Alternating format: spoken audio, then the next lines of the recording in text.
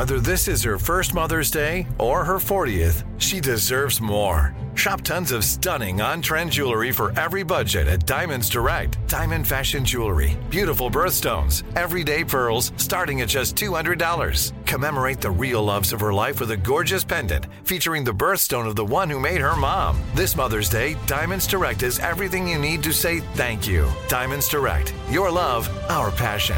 Online at diamondsdirect.com. This is your moment, your time to shine, your comeback. You're ready for the next step in your career, and you want an education employers respect. So you're not just going back to school, you're coming back with Purdue Global. Backed by Purdue University, one of the nation's most respected public universities, Purdue Global is built for people who bring their life experience into the online classroom. Purdue Global, Purdue's online university for working adults. Start your comeback today at purdueglobal.edu. Hey guys, it is Ryan. I'm not sure if you know this about me, but I'm a bit of a fun fanatic when I can. I like to work, but I like fun too. It's a thing. And now the truth is out there. I can tell you about my favorite place to have fun. Chumba Casino. They have hundreds of social casino style games to choose from with new games released each week. You can play for free anytime, anywhere. And each day brings a new chance to collect daily bonuses. So join me in the fun. Sign up now at ChumbaCasino.com. No purchase necessary. VGW. Void where prohibited by law. See terms and conditions. 18+. What kind of programs does this school have? How are the test scores? How many kids do a classroom? Homes.com knows these are all things you ask when you're home shopping as a parent. That's why each listing on Homes.com includes extensive reports on local schools, including photos, parent reviews, test scores, student-teacher ratio, school rankings, and more. The information is from multiple trusted sources and curated by Homes.com's dedicated in-house research team. It's also you can make the right decision for your family. Homes.com. We've done your homework. The Podcast Playground. Hooray! Welcome to Taking a Walk. Here's Buzz Knight. Well, Emily Cavanagh, it's so nice to be taking a walk with you in New York City. And with you. Thank you so much for having me on. You have an amazing story. First, let's talk about your singer-songwriter career. When did you know you were first hooked on music? Well, you know, my grandma was a singer.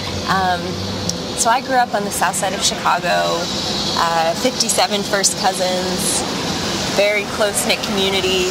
You know, growing up, it was kind of, everything was about community and togetherness.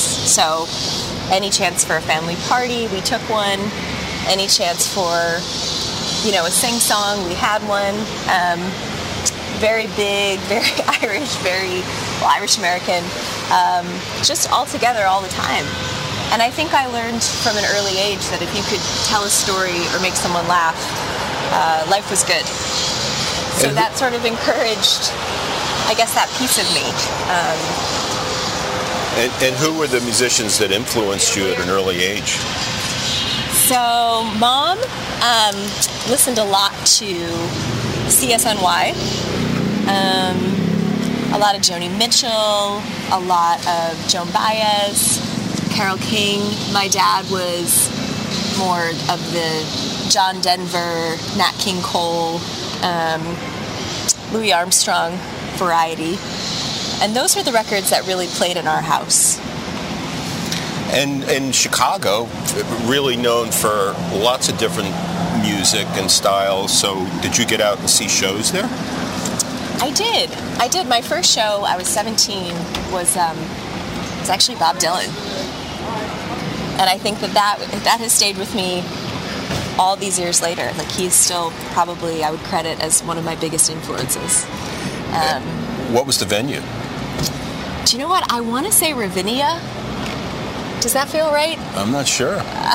You're like, I don't know the venues in Chicago. It might have even been Northwestern put on some big event, but I was just touched that my parents let me out for the night, and proud that the first show I ever saw live was Dylan.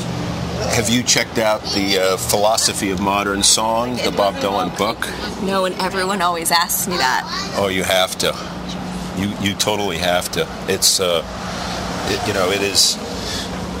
You may not recognize a lot of the music, but you will definitely recognize his voice as he analyzes these songs. Yeah. You know? And you'll recognize some of them, too.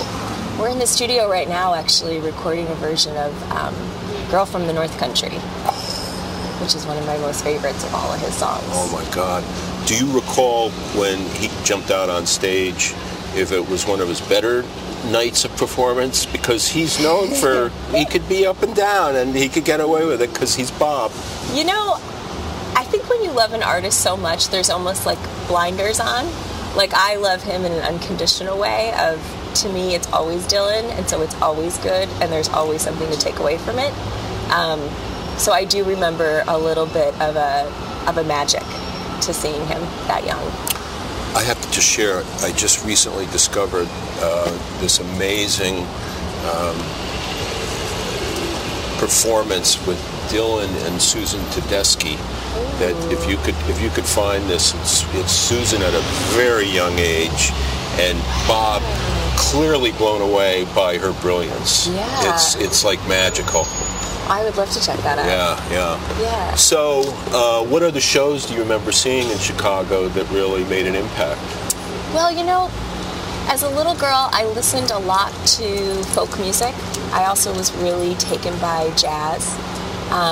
My grandma was a jazz singer, and so all the songs in the 30s, 40s, when I was little, we would hear Judy Garland.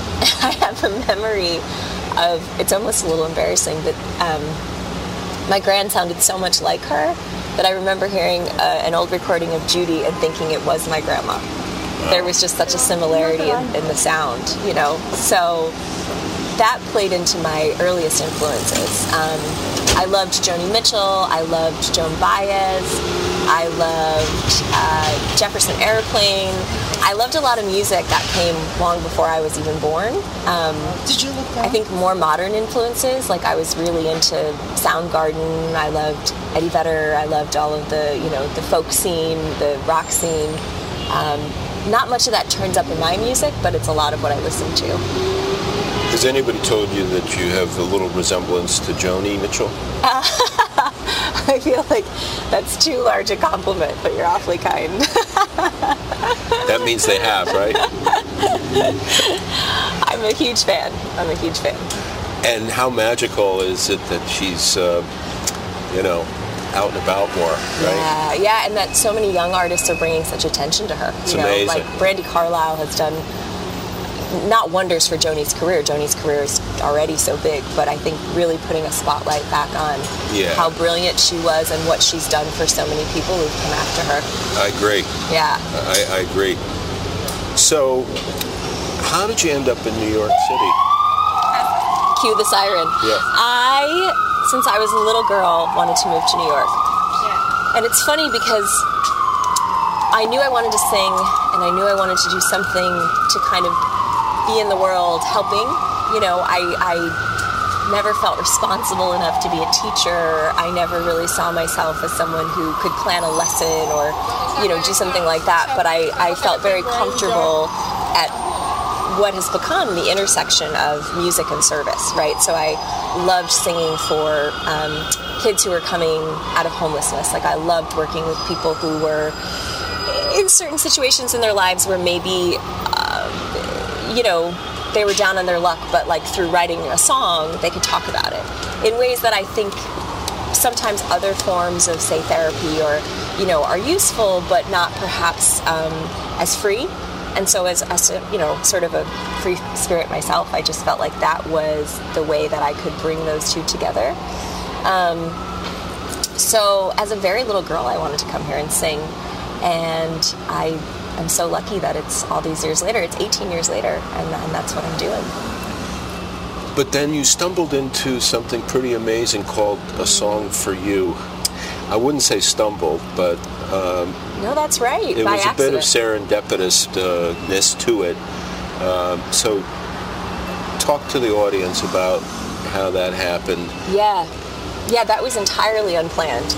I mean, had there not been a pandemic, I don't know that I would have thought to start something like this, right? Like, in the middle of this global epidemic, I'm sitting watching Netflix, eating all my feelings.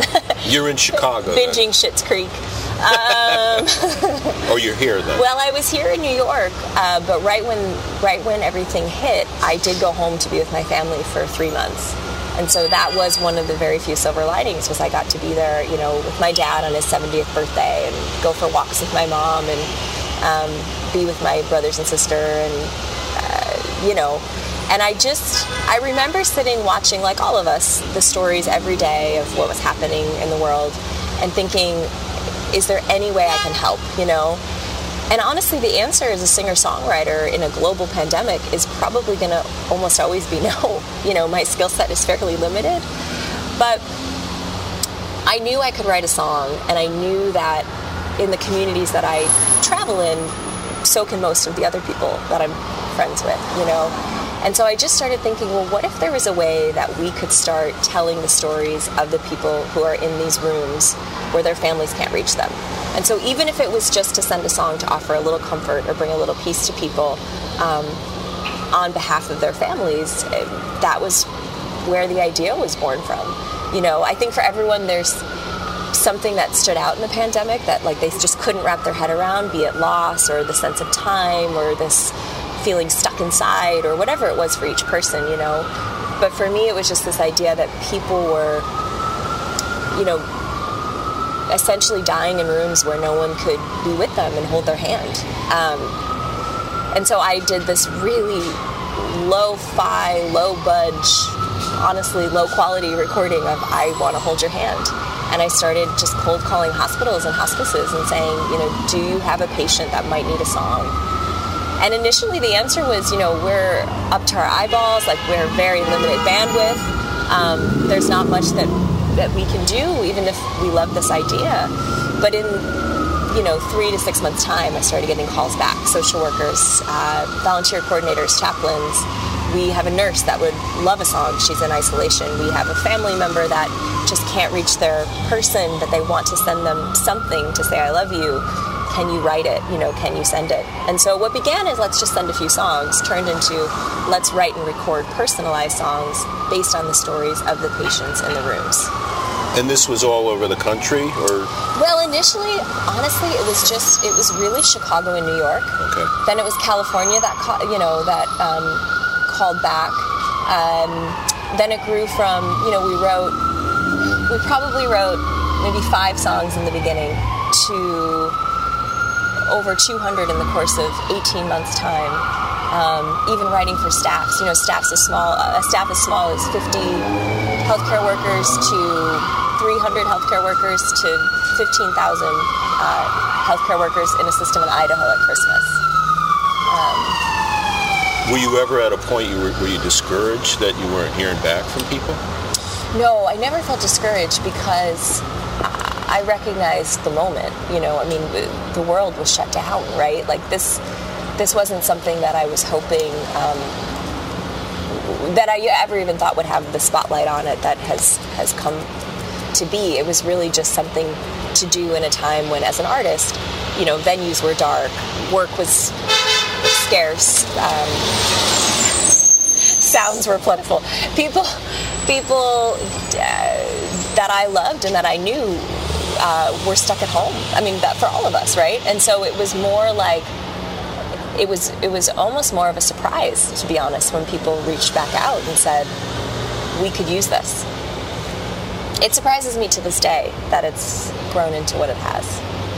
So how did the charity then become a full 501c3? Yeah. Well, so we're still pending the 501. Okay. we're still a little ways away from that. But the kindness of the community, you know, the kindness of the press, the kindness of the healthcare workers, the kindness of the people that were sharing their stories with us and then sharing our story on behalf of what we were doing. You know, so the writers at People Magazine and Upworthy and Medium and ABC, and it was just really such a generous response that kind of serendipitously, a man that I had met in a coffee shop years before, who I had struck up a conversation and then what turned into a friendship with. He and his wife were this amazing couple, and he was this great businessman. She was this wonderful ballerina. She was always encouraging him to do a bit of philanthropy. we became friendly, the three of us. She encouraged me to keep at the service side of my work and my life, but to really cultivate that through the arts. She ended up passing away not long after this had started, and her husband reached out to me and said, I love this work that you're doing. I want to be a part of it. Charlene, his late wife, would have loved to be a part of it too. And the irony, Charlene, when she passed, she ended up passing in a hospice that we were already writing for here in New York City. And so it was really just a full circle moment. And he said, I believe in this and I want to help you. And that seed money that he donated got us started as a nonprofit. And so we went from this tiny little initiative to still a very tiny, but organization here in New York that now writes for patients and families in hospice and hospital across the country. But you're also, it's just you and then other people who volunteer to write and record the music.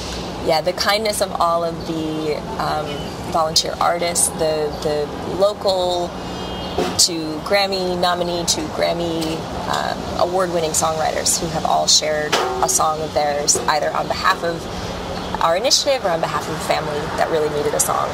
Talk about some of those folks. Sure. Oh my goodness, I don't even know where to start there. So I could talk about what I would call my first co-writer. And so my first co-writer is a 16-year-old girl in Arizona who sent me a song request on behalf of her dad, who ended up passing away shortly after he received his song. But she basically shared, she wasn't very close to him growing up. She didn't know much about him. She was a little angry with him because he had left, her and her mom. And it really wasn't until she discovered how much she loved music that she reconnected with her dad, because it was the one thing they could bond over. And so, I sent on the intake to our social worker out west. Shout out to Lisa, because she's a star. And Lisa passed on this questionnaire to this wonderful girl. And she just wrote pages. Some people will write back, I want a song from my mom. She loves country music. And that's okay. That's all that they want to share. But this girl just wrote a novel. And essentially the sentiment she wanted conveyed was, no matter what has happened, no matter what our relationship, after you're gone, I'll go on singing your name. And that ended up being the title of the song. And I feel like it almost speaks the best to our mission. Because it's this idea that even after someone has left, their legacy can still live on through a song. So, from someone, like Kayla to,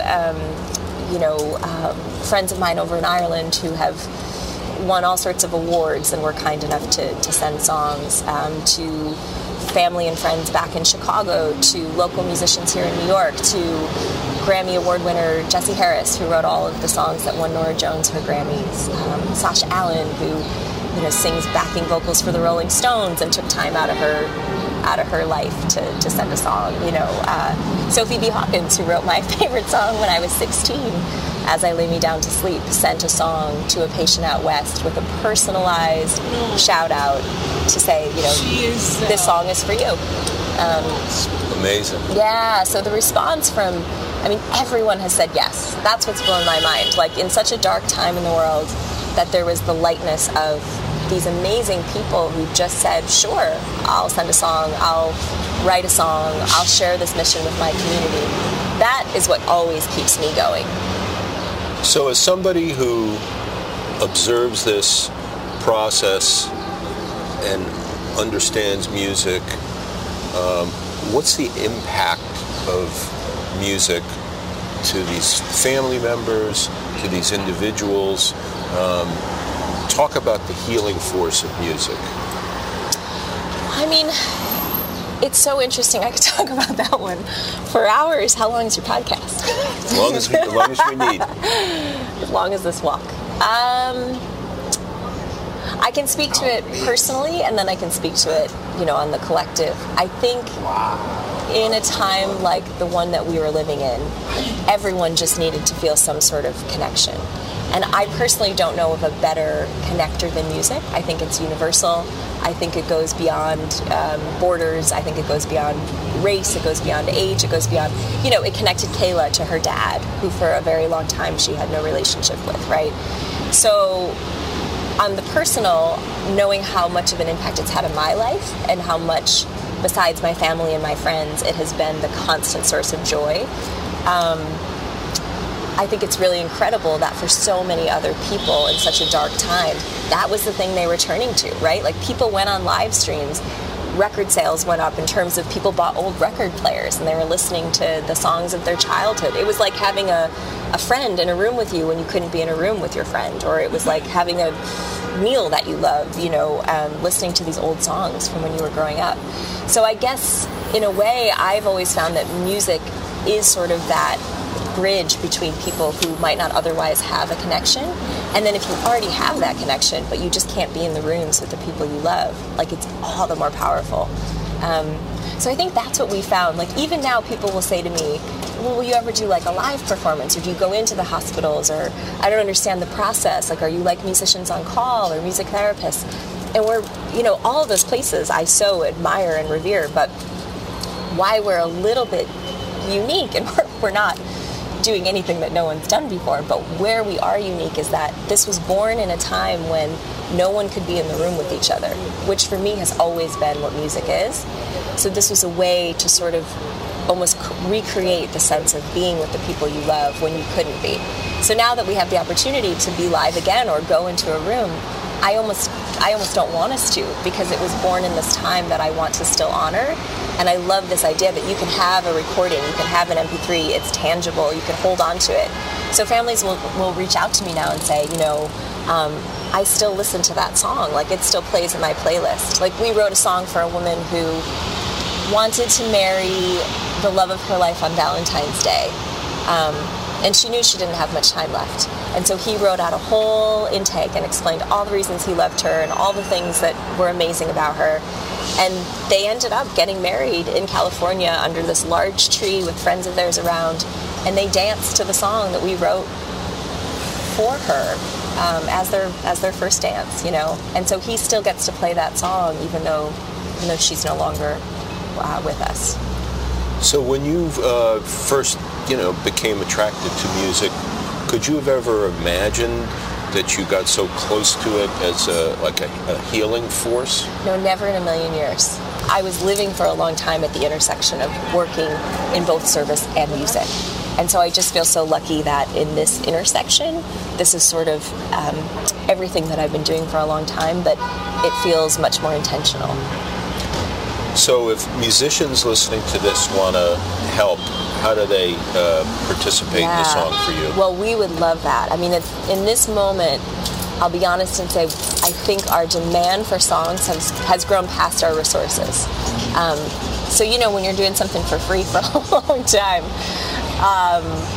you get to a moment where you have to make a decision. And while we still want to maintain our mission of providing free services to families for as long as we can, we also want to be able to pay our artists and our musicians and our studios and be an artist-based organization that also does good by the artists, right? So I always put out there, like, we're still doing these songs primarily for free. So if there are artists that are in a position where they can donate a song, we would be so grateful. And if there are artists that just want to spread it to their community or share it with their people to get even more eyes and ears on it, that would be amazing.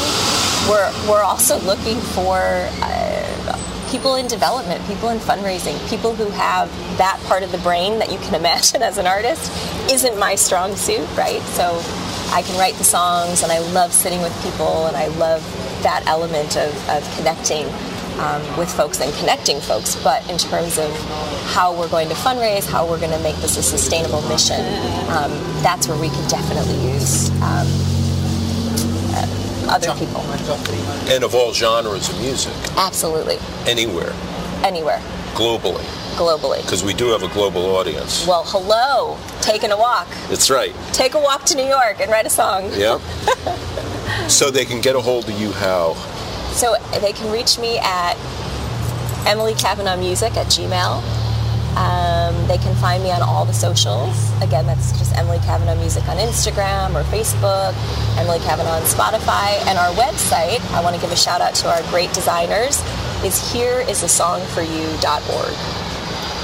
And I personally will attest to Emily Cavanagh Music on Spotify with an amazing version in particular of Fly Me to the Moon. Oh, you're so kind. Which is just wonderful. Do you want to know something funny about that? I used to sing in a little piano bar in Chicago when I was saving up to come to New York called Fly Me to the Moon.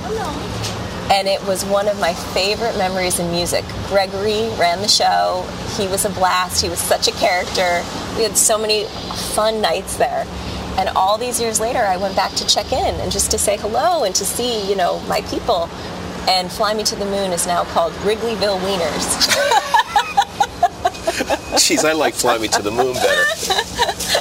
For sure. Wow. So where would we be without music?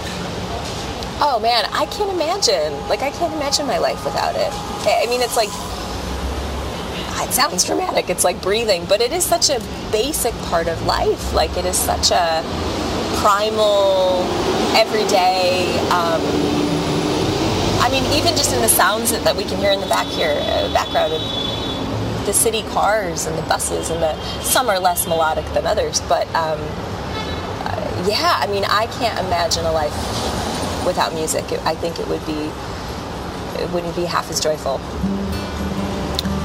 Well, you're doing amazing work. Thank you. It's stunning what you're doing. Thank you, my friend. And anybody who can reach out to you should donate also. They can donate the green, right? That would be incredible. How do they do that? That is a good question. So no, we are in the process of setting up. If you go to our website, there's a place where you're able to send on more about that. All right. Well, it's so great to have you on Taking a Walk. Thanks, in person. Buzz. So nice to take a walk with you. Thank you, Emily. Thank you. Taking a Walk with Buzz Knight is available on Spotify, Apple Podcasts, or wherever you get your podcasts. It's time for today's Lucky Land horoscope with Victoria Cash. Life's gotten mundane, so shake up the daily routine and be adventurous with a trip to Lucky Land. You know what they say, your chance to win starts with a spin. So go to LuckyLandSlots.com to play over 100 social casino-style games for free for your chance to redeem some serious prizes. Get lucky today at LuckyLandSlots.com. Available to players in the U.S., excluding Washington and Michigan. No purchase necessary. VGW Group. Void where prohibited by law. 18+. Terms and conditions apply. Open a limited-time 11-month certificate at Kemba Financial Credit Union. At 5.25% APY, it's more than triple the national average, plus it's a safe and secure way to grow your money. Visit your local branch or kemba.org/CD for details. Offer expires May 31st, 2024. APY equals annual percentage yield. Restrictions apply. $500 minimum and $250,000 maximum deposit. Advantage status required. Comparison based on bank rate average. Federally insured by NCUA. Welcome to 500 Greatest Songs, a podcast based on Rolling Stone's hugely popular, influential, and sometimes controversial list. I'm Brittany Spanos. And I'm Rob Sheffield. We're here to shed light on the greatest songs ever made and discover what makes them so great. From classics like Fleetwood Mac's Dreams to the Ronettes' Be My Baby,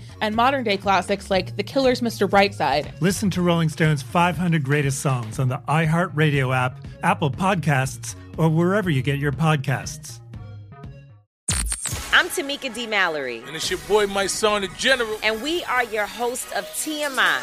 And catch us every Wednesday on the Black Effect Network, breaking down social and civil rights issues, pop culture, and politics in hopes of pushing our culture forward to make the world a better place for generations to come. Listen to TMI on the Black Effect Podcast Network, iHeartRadio app, Apple Podcasts, or wherever you get your podcasts. That's right.